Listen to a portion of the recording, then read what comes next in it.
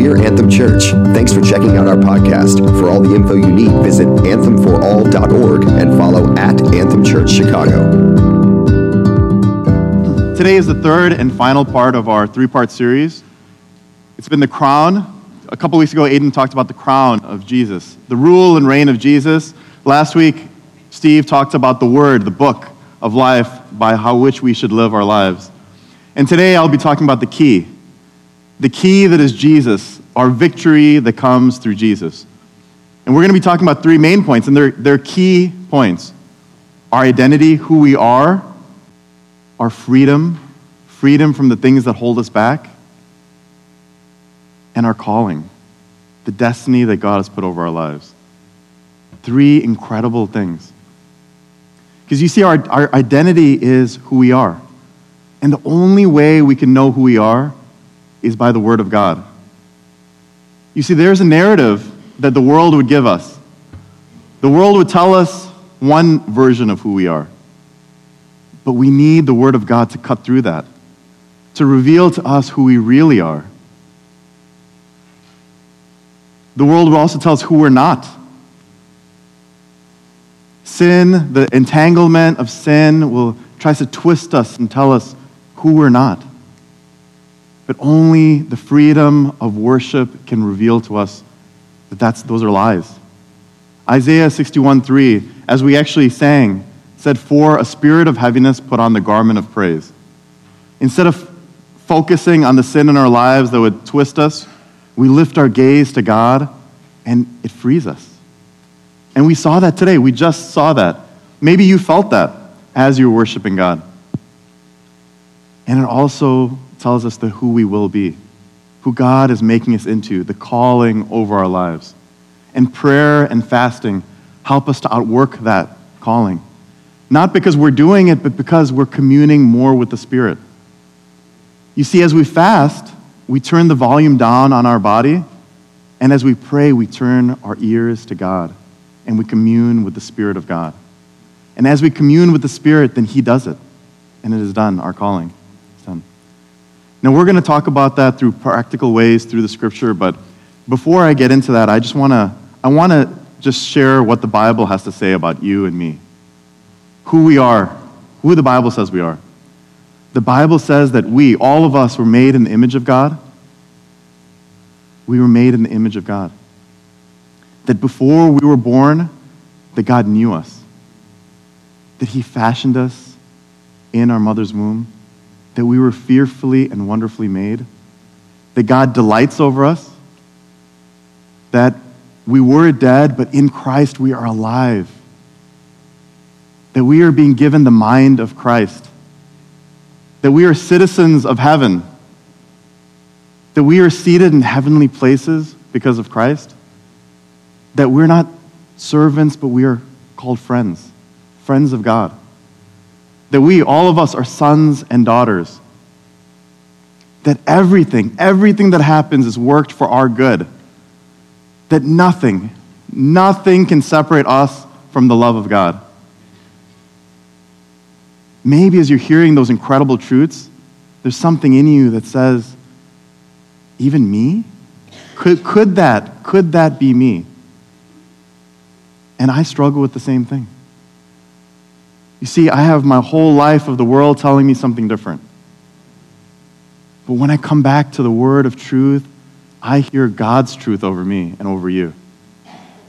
Even this morning, we were in prayer meeting, and I said, God, I was praying, and I said, God, I know you want to do something incredible today, but I don't know if I can be a part of it. And I lifted my eyes up as we were praying, and I saw Tanner, one of the kids in our church, on his dad's shoulders. And he was high above everyone else, smiling, comfortable, secure. And God says, that's who you guys are. You guys are seated in heavenly places because of me. That you guys are secure because of me. That's your identity, is because I am with you. Now, we're going to be talking about a section in time in the Bible because we're going to go back all the way to Numbers. Because maybe as you're hearing this, you think, well, that sounds great, but I want to know how this story ends. And the great thing is that the Bible tells us there are times in the Bible where we can see the beginning, the middle, and the end. We're going to go back to the time of the Israelites in the wilderness, in Numbers. Now, Numbers may be a book in the Bible that you don't spend a lot of time in. I didn't as well in the past. I think maybe because it was called Numbers. And maybe you don't like math that much, and so you're like, Numbers. No, I don't like the sound of that. But actually, Numbers is about the Israelites in the wilderness, and it's filled with these compelling stories of God with his people bringing breakthrough. In Hebrew tradition, actually, the book of Numbers is referred to as in the wilderness. And I'm not going to put all the verses on that we're going to talk about, but I am going to start from Numbers 14, where they had just come out of Egypt, and God rescued them from the strongest empire in the world at the time. Radically, miraculously, through plagues and through a pillar of fire protecting them from the Egyptian chariots. And then through parting of the Red Sea, those incredible miracles. And then the journey from Egypt to the Promised Land is only 2 weeks by foot. So they get there in 2 weeks. And they send 12 spies out into the land to scope it out. And 2 of the spies, Joshua and Caleb, come back and they say the land is exceedingly good. It is filled with milk and honey, and they bring some of the fruit and produce from the land, and they say, see, look, here, it's for us. But the other 10 said, it is filled with giants. We are like grasshoppers compared to them. Their cities are fortified. God has led us here to kill us, that we are going to die. It would have been better if we had died in Egypt than to now die here in front of these people. And when the people heard the 10, they lost their minds. They just started yelling, and they were up and they were shouting, and they elected for themselves one person to lead them all the way back to Egypt. They wanted to go back to slavery because they thought that would be better than the promises of God. And then they wanted to stone Moses and Aaron for taking them out of slavery.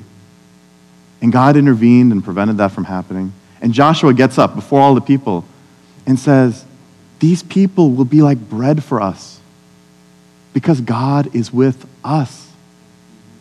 Not because we have the best weapons of war, not because we know how to take down fortified cities, not because we're the best fighters in the world, but because God is with us. You see, Joshua knew who his identity was. He knew that he was someone who was with God. And they knew that because of the word that they had. Sometimes I forget that in the Bible, they also had the word of God. It was just maybe a little bit smaller. They had Genesis. And if we look back into Genesis, we see Genesis chapter 35, that God has this incredible passage of Scripture. And we're going to split it up into 3 parts. And the first part is, this is God appearing to Jacob. In verse 9 to 11, it says, God appeared to Jacob again while he was on his way back from Paddan Aram and blessed him. God said to him, your name is Jacob. And Jacob means to be behind or to come second. But your name will be Jacob no longer. No, your name will be Israel. God contends, or we persevere. And he named him Israel. And God said to him, I am El Shaddai, sovereign God of blessing. Be fertile and multiply. See, one of the first things God does is he speaks identity over Jacob. And Jacob was the great-great-grandfather of Moses and the people of Israel. So there wasn't a lot of separation there. So when they saw the word, they had heard of Jacob, their great-great-grandfather. But Jacob grew up feeling like the second born. He was the second. Esau was the first. And he felt like he needed to lie, steal, cheat to get ahead in life. He stole his birthright. He was running for his life from Esau. He was escaping Laban, and Laban was also chasing after him to take his life. That's how Jacob saw himself. That's what the world told Jacob who he was. But God says, no, you are Israel. You are one who contends. You are not someone who steals. You are someone who contends and perseveres for the promises of God. And one of the things I am is I am El Shaddai. I am the God Almighty, the God above the mountains who blesses. and who I am will bless you. Be fertile and multiply. See, only 2 out of 12 spies believed that word. Only 2 of them. But that changed everything. So then, what would have been a 2-week journey to the promised land ended up became 40 years in the wilderness.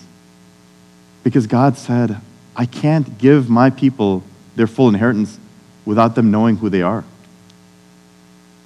So he got them back and forth, like Sheetal talked about those currents, just zigzagging currents back and forth, up and down in the wilderness, depending on him for manna, which is something like bread, I would imagine.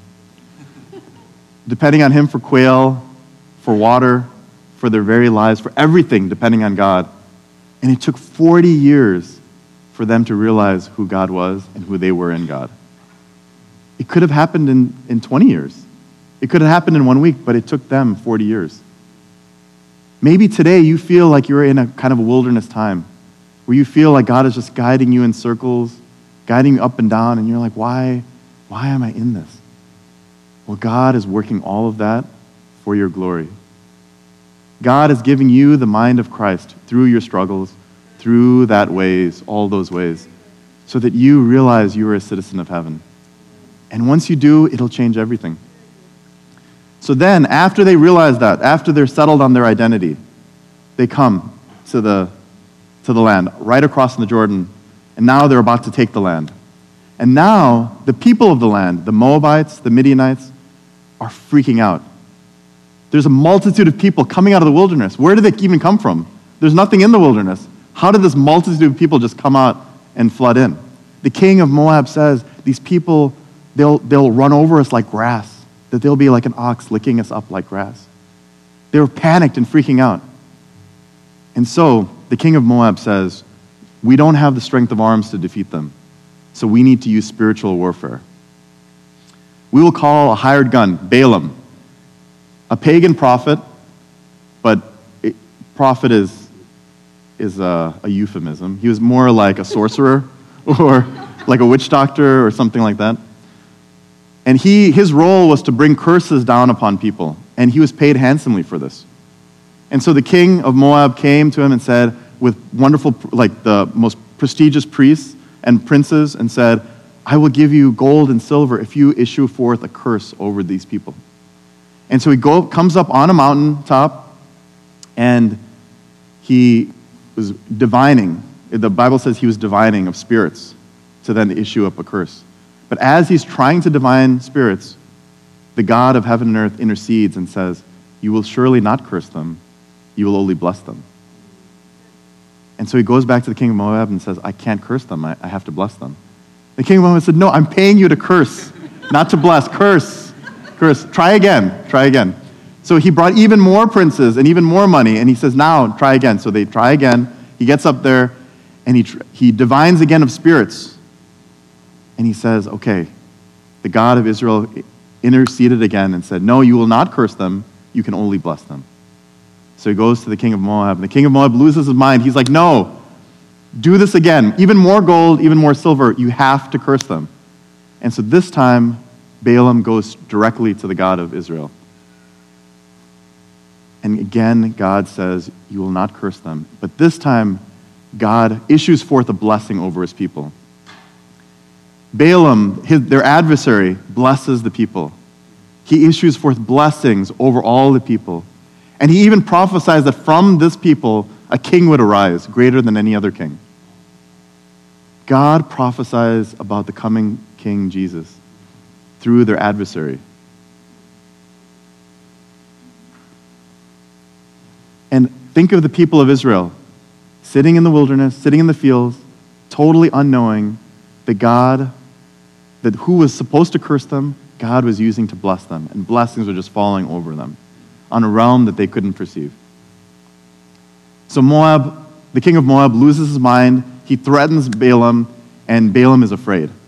We don't see what the rest of that story is in Numbers, but we do see it in Revelation, and actually in 2 Peter 2. And in Revelation 2:14, when God is talking about the church of Pergamum, he says, but I have a few things against you. You have some there who hold to the teaching of Balaam, who taught Balak to put a stumbling block before the sons of Israel, so that they might eat food sacrificed to idols and practice sexual immorality. See, what Balaam did is he found a loophole. He couldn't curse the people directly, but he could convince the people to issue forth a curse upon themselves. He told the king of Moab, bring the people into your temple worship. Your worship of Baal, which included temple prostitutes. Offer them the food that was sacrificed to your pagan gods. And so the people who had been used to eating manna, some of them ate the delicacies that were offered to pagan gods, which were actually demons.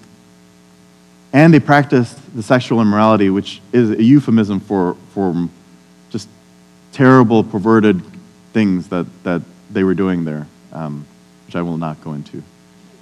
Yes, you're welcome. You're welcome. And the people started falling astray and issuing forth curses upon themselves.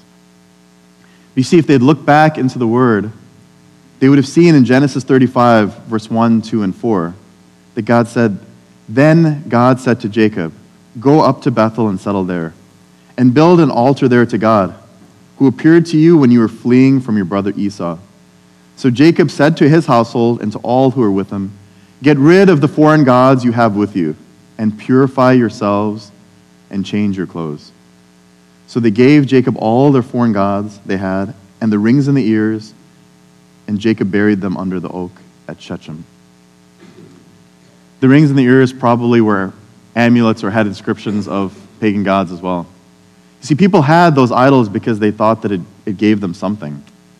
It offered them something. But when Jacob encountered the God of heaven and earth, the God above all things, all of those things paled in comparison. All of a sudden it seemed so silly to pursue those things when you had the God of everything. And they put those things aside. Then the Israelites had to put aside those who had followed after Moab, those who entered into the worship of demons. Those people lost their inheritance. And once they put that aside, they were able to move on. Now, this could seem like, how does this connect to our daily lives now? I mean, we're talking about sorcerers, spiritual warfare, demons, curses. I mean, this doesn't sound like something we should be talking about in 2020. But it's real. And it happens, whether you see it or not. So I saw this firsthand. When I was in college, many years ago, many years ago, unfortunately many years ago, I would walk down the halls in college, and people's doors would be open, and they were just watching things on, sexually immoral things on videos and on computer screens, and it was just all over the place, and it just seemed normal. It was common. And after a while, I thought that was okay too. And I started watching that stuff and hanging out with them and doing all sorts of different things. And what I felt was slowly the closeness and communal closeness I had with God started to just feel a little bit more distant and a little bit more distant. My heart that had been soft started to get a little harder and harder. And I didn't know why. And I would have quiet times, and I would pray and read the Word, and the words just looked like words on a page. It wasn't like the living Word of God that jumped up at me like it did before. And I thought God was punishing me for something, and I couldn't understand what was going on. And then God started feeling distant. Not like this close friend and father, but like someone who is a distant landlord or a neglectful father. And I felt like I did before I became a Christian. I knew that God was real, but I didn't feel like I had a personal relationship anymore. And I couldn't understand why. And I went to, I was serving in the worship team at the church I was going through at the time, the church I grew up with. And I felt like a hypocrite for struggling and feeling separate and then trying to worship God. And before, as the worship team was getting together and we were praying, I was sharing how I was in this funk, and I described it as a funk. And someone in the worship team said, Matt, you got to get your head in the game. You got to take this seriously. This is about worshiping God. You can't just do whatever you want to do. And at the time, I didn't receive that well. But it was good, and it was really good that I heard that. And I went back from there, and I started crying out to God and saying, God, I don't want this. I don't want to be far away from you. I don't want to be separated from you in any way. And those things that I thought brought me some value pale in comparison from who you are.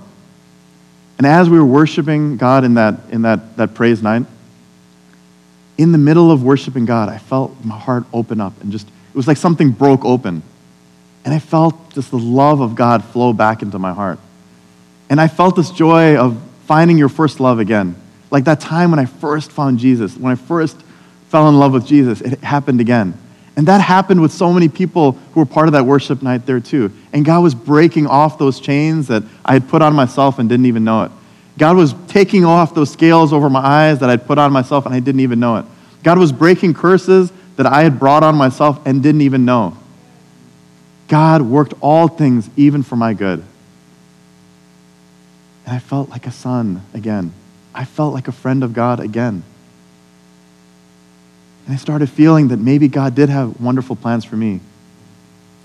And I realized that in order to be truly free, I needed to ask God for freedom. I needed to put on the garment of praise, those new clothes, the garment of praise, to cast off a spirit of heaviness. And when I did, I realized I couldn't be free from those chains without God. And all of a sudden, I started seeing those things that the world would tell me were good things or comfortable things as things that I hated. I didn't want those anymore.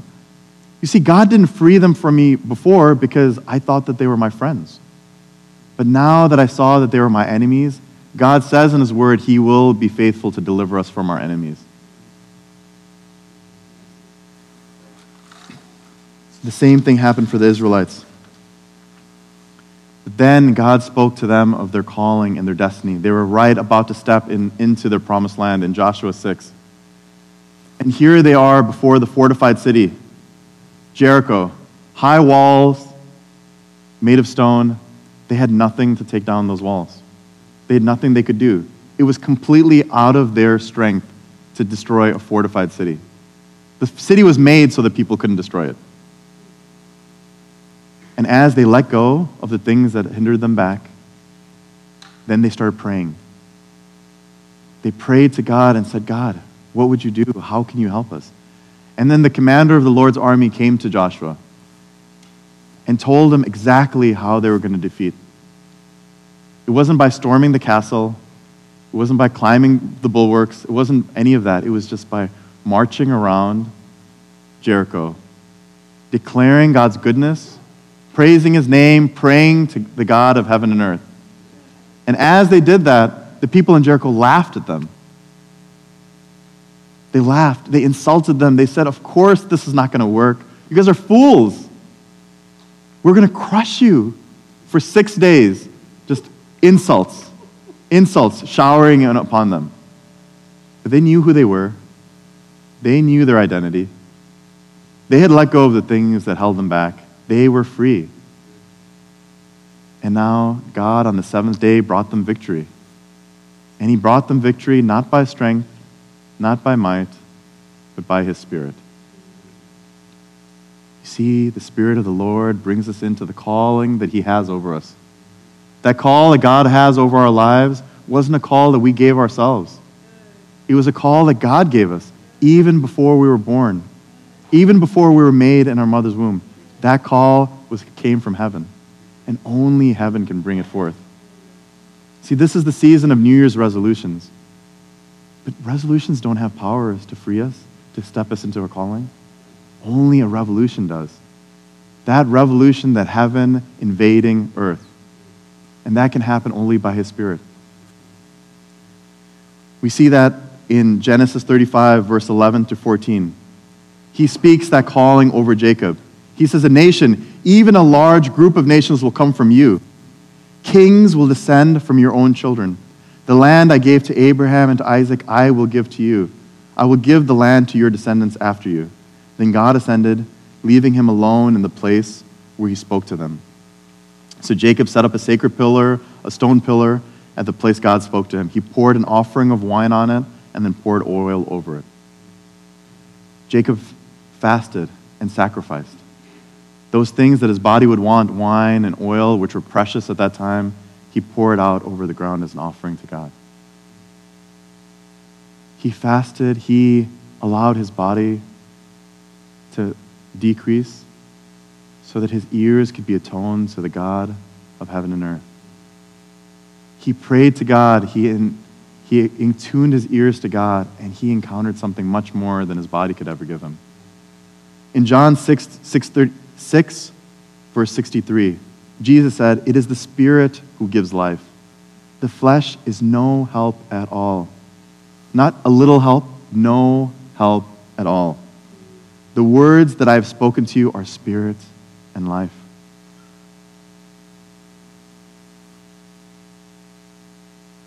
The same Jesus that said those words, after he died and rose again, when Mary Magdalene saw him, he says, "Now go and tell my brothers what you've seen here." He doesn't say, "Go and tell my servants." He doesn't say, "Go and tell my friends." He says, "Go and tell my brothers." Do you believe that you can be a brother and a sister of Christ? That kind of intimacy, that's the inheritance that you have. Hudson Taylor, the person who led the Inland China mission, who helped open up China for the gospel, said that any great work of God has 3 phases. First, it's impossible. Then it's difficult. Then it's done. We see that in the Israelites. Everything that happened to them was impossible. Then it was really difficult. Then it was done. Maybe it seems so impossible that even now you're having a hard time believing that God did what he did in the Bible. But how else did the Israelites get out of the strongest empire in the world? How else could they have made themselves free? How else could they have taken down fortified cities like Jericho?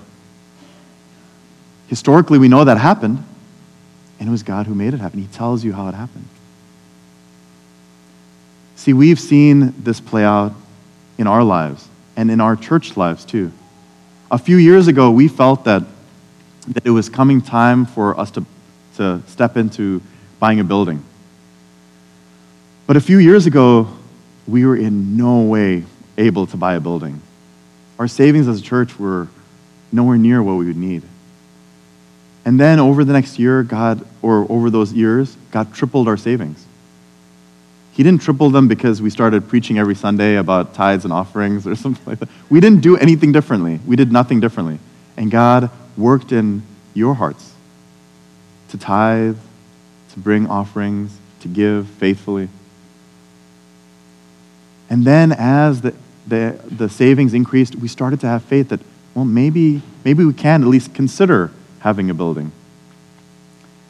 And we talked to people who were in real estate in our church and outside of our church, and everyone told us, no, this is impossible. What you're asking for is impossible.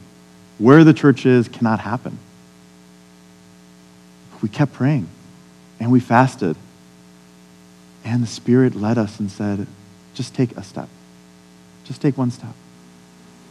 And our faith wasn't high enough yet, so we looked at leasing a building. We were like, okay, maybe you mean lease a building, and that can be our own building. And so we looked at leasing, and we kind of took that step, and our faith grew as we took that step. And then as we did that, there was a building that was available for purchase on 3850 West Montrose. And something in us leapt, and we said, no, this is the building. And we went from trying to lease to buying. And we said, let's try to buy it.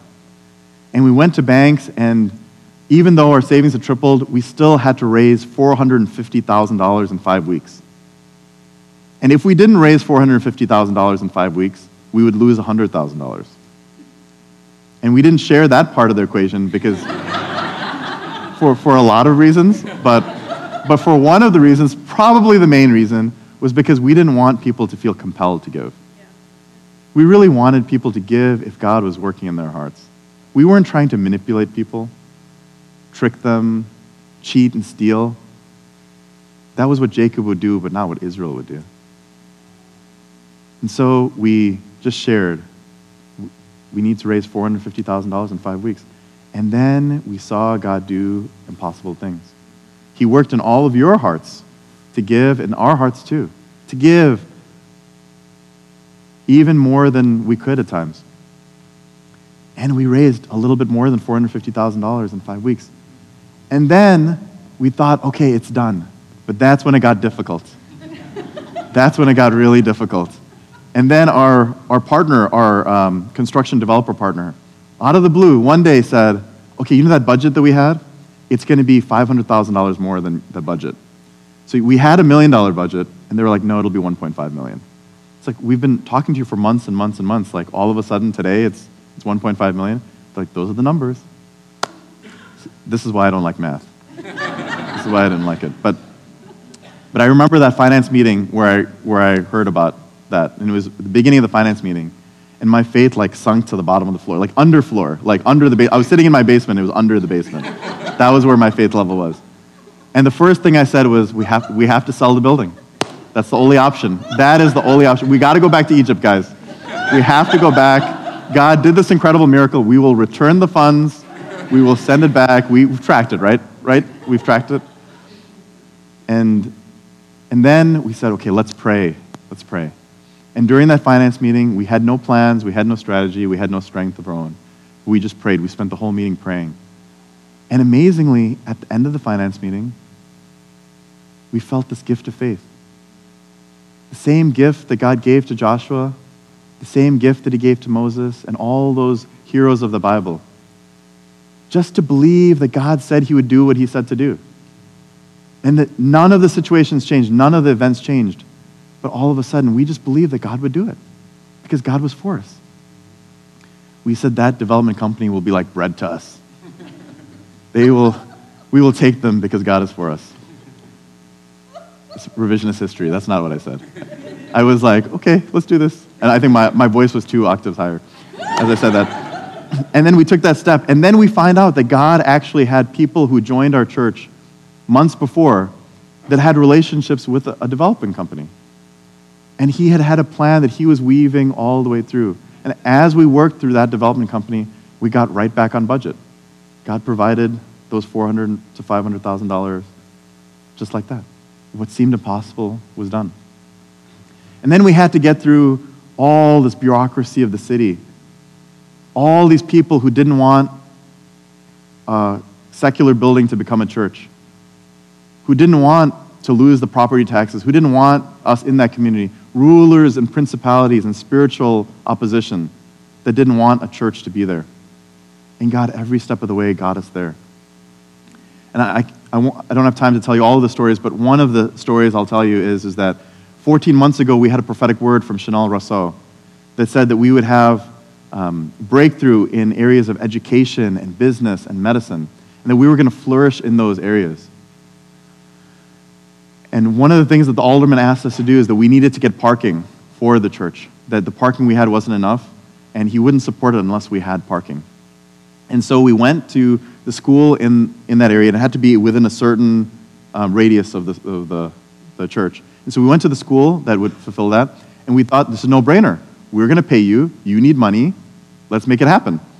Sundays, you're not using it. We would use it. This is perfect. The school said no. They said maybe later. But we need it now. No, maybe later. So then, after getting shot down, we went to a bank that would also fulfill that, a bank right in that area. And we said, can you help us with this? You're closed on Sundays. We will pay you. This sounds like a win-win situation. They're like, sorry, we can't do it. We would love to help you, though. Maybe once in a while when you do events, like you can use our parking lot on events, but once in a while, but sorry, we can't do it consistently. shut down again. The final chance we had was the dialysis center that was also in that radius. So we went to the dialysis center, and I realized that 2 years before, I had worked on a project with the boss of that dialysis center. And I reached out to him and said, hey, can you help us out? And then people in our church, Charles and Sonny, knew someone, a family friend, who worked at that dialysis center. And then Ashley Black, also in our church, said she knows people who also work at the dialysis center. And God had building these relationships over the years, and we asked them, can you help? And they said, okay. It wasn't a no, which I took as a positive, but over 2 to 3 months, it also wasn't a yes. And we had to wait on God and say, God, this is our last chance, our last hope, our last hope. The day before our hearing, where we needed that parking, they came back to us and they said, okay, we're not going to give you a lease, but we will give you the parking. We'll have a handshake agreement, and we'll give that parking to you for free. What we were willing to pay them for, they said, here it is for free. In the perfect timing of God. And we thought everything was done. But you see, God's calling was so much bigger. After that, after all of that was done, the school then came back to us and said, hey, you know what? When you do come into the area, we would love for you to maybe do tutoring for the kids or be involved and help us with the kids. A lot of the parents aren't as involved as we need them to be. We would love for your church to be there and help with the kids of our school. And, you could have a booth in our school where you could tell people about your church and that you're in the area. And we were like, what? Are you serious? So we can just go to your church, like school, and just have a booth and say, hey, we're Anthem Church, and here we are, and we could have full access to the children. And I mean, do you even know us? Like, why are you giving us access to your kids? Should I be concerned? And then the bank that was there, the Wintrust Bank, then they sit on the Chamber of Commerce for Albany Park. And they, unbeknownst to us, told all different businesses that on the Chamber of Commerce, hey, Anthem Church is coming. They're great. They're really good people. And we started getting calls and emails from businesses in the area saying, hey, how can we partner with you guys? Food pantries were like, hey, can you help us with the food pantries? The police were like, can you help us with domestic violence issues? Can you help us with officer suicide-related issues? Like, we would love your help. We said, of course. And people like Jess Novatsky and Chris Q met with that police station and are already forming relationships. Other businesses have reached out too, and we're working on how we can partner in a greater measure. And then the dialysis center that provided us the free parking said, our patients who are on dialysis, they really struggle. Is there anything you could do to minister to them, to help them in any way? He said, of course. We want much more than your parking. We want a partnership. We want a relationship. God did much more than our plans had in place. I wish I could tell you that we were the ones who came up with the strategy, but I'm glad we didn't, because God had plans higher than the plans that we had. See, and those are the plans that He has for each of you. Not just by virtue of being a part of our church, it's for your life as well. And so, I would ask you, kind of in summary, to think about those three things. Think about who you are through the Word of God. Not through who the world says you are, but who the Word of God says you are. That you are fearfully and wonderfully made. That you are a friend of God. That you have a calling and a destiny. That you are seated in heavenly places. That you have the mind of Christ. That Christ in you is the hope of glory. That all things, even the bad things that have happened to you, God is somehow using all of those things for your good. That nothing, not heaven, not hell, not angels, not demons, nothing will separate you from the love of Christ. Think about who you're not. Maybe as I was sharing this word, there are things that you feel have been holding you back. Whether it be sin or things that just aren't helpful. You've looked at them as comforts or friends. Maybe today is the day that you realize that they're enemies. They're hooks, like a worm on a hook trying to catch you and pull you astray. Today, maybe you felt that in worship, that you felt like some of those chains were breaking. Don't stare at your sin, but lift your gaze to God. And then think about who you will be.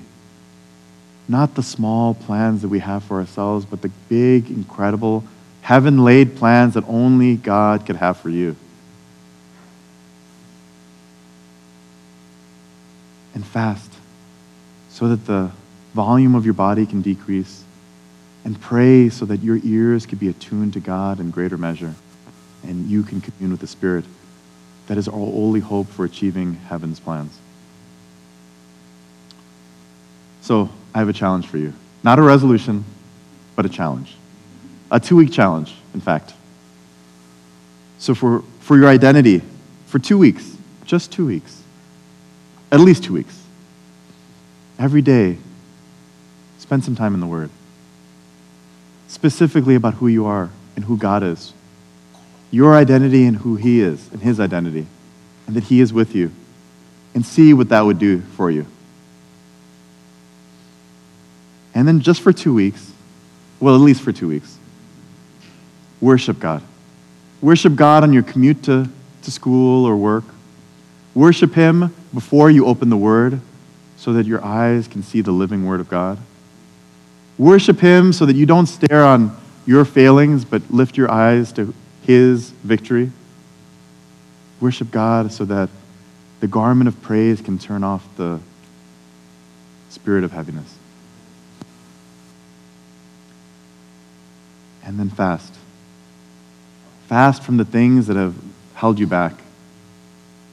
Take those idols to false gods and bury them. Take those earrings or amulets and bury them. Fast from those things that have never once helped you. And pray. Pray not just for 5 minutes, but pray without ceasing throughout your day. Pray in between client meetings. Just talk to God. Talk to Him as the brother that He says He is. Talk to Him as the Father, the good and perfect Father that He says He is. Talk to Him as the friend that He says He is. Just talk to Him. Just for 2 weeks, at least 2 weeks. Commune with the Spirit and see what He would do. Just see what He would do. And if nothing happens, then it's your choice whether you go back to the things of before. Lord, thank you, Father, for who you are and who we are in you. I pray that right now, that the words that you have been sharing with us, all of us, your people, would settle into our hearts. That it would take root. Thank you that your words come to earth and accomplish the purpose that you send them for. That we are changed. That we are different by your presence now.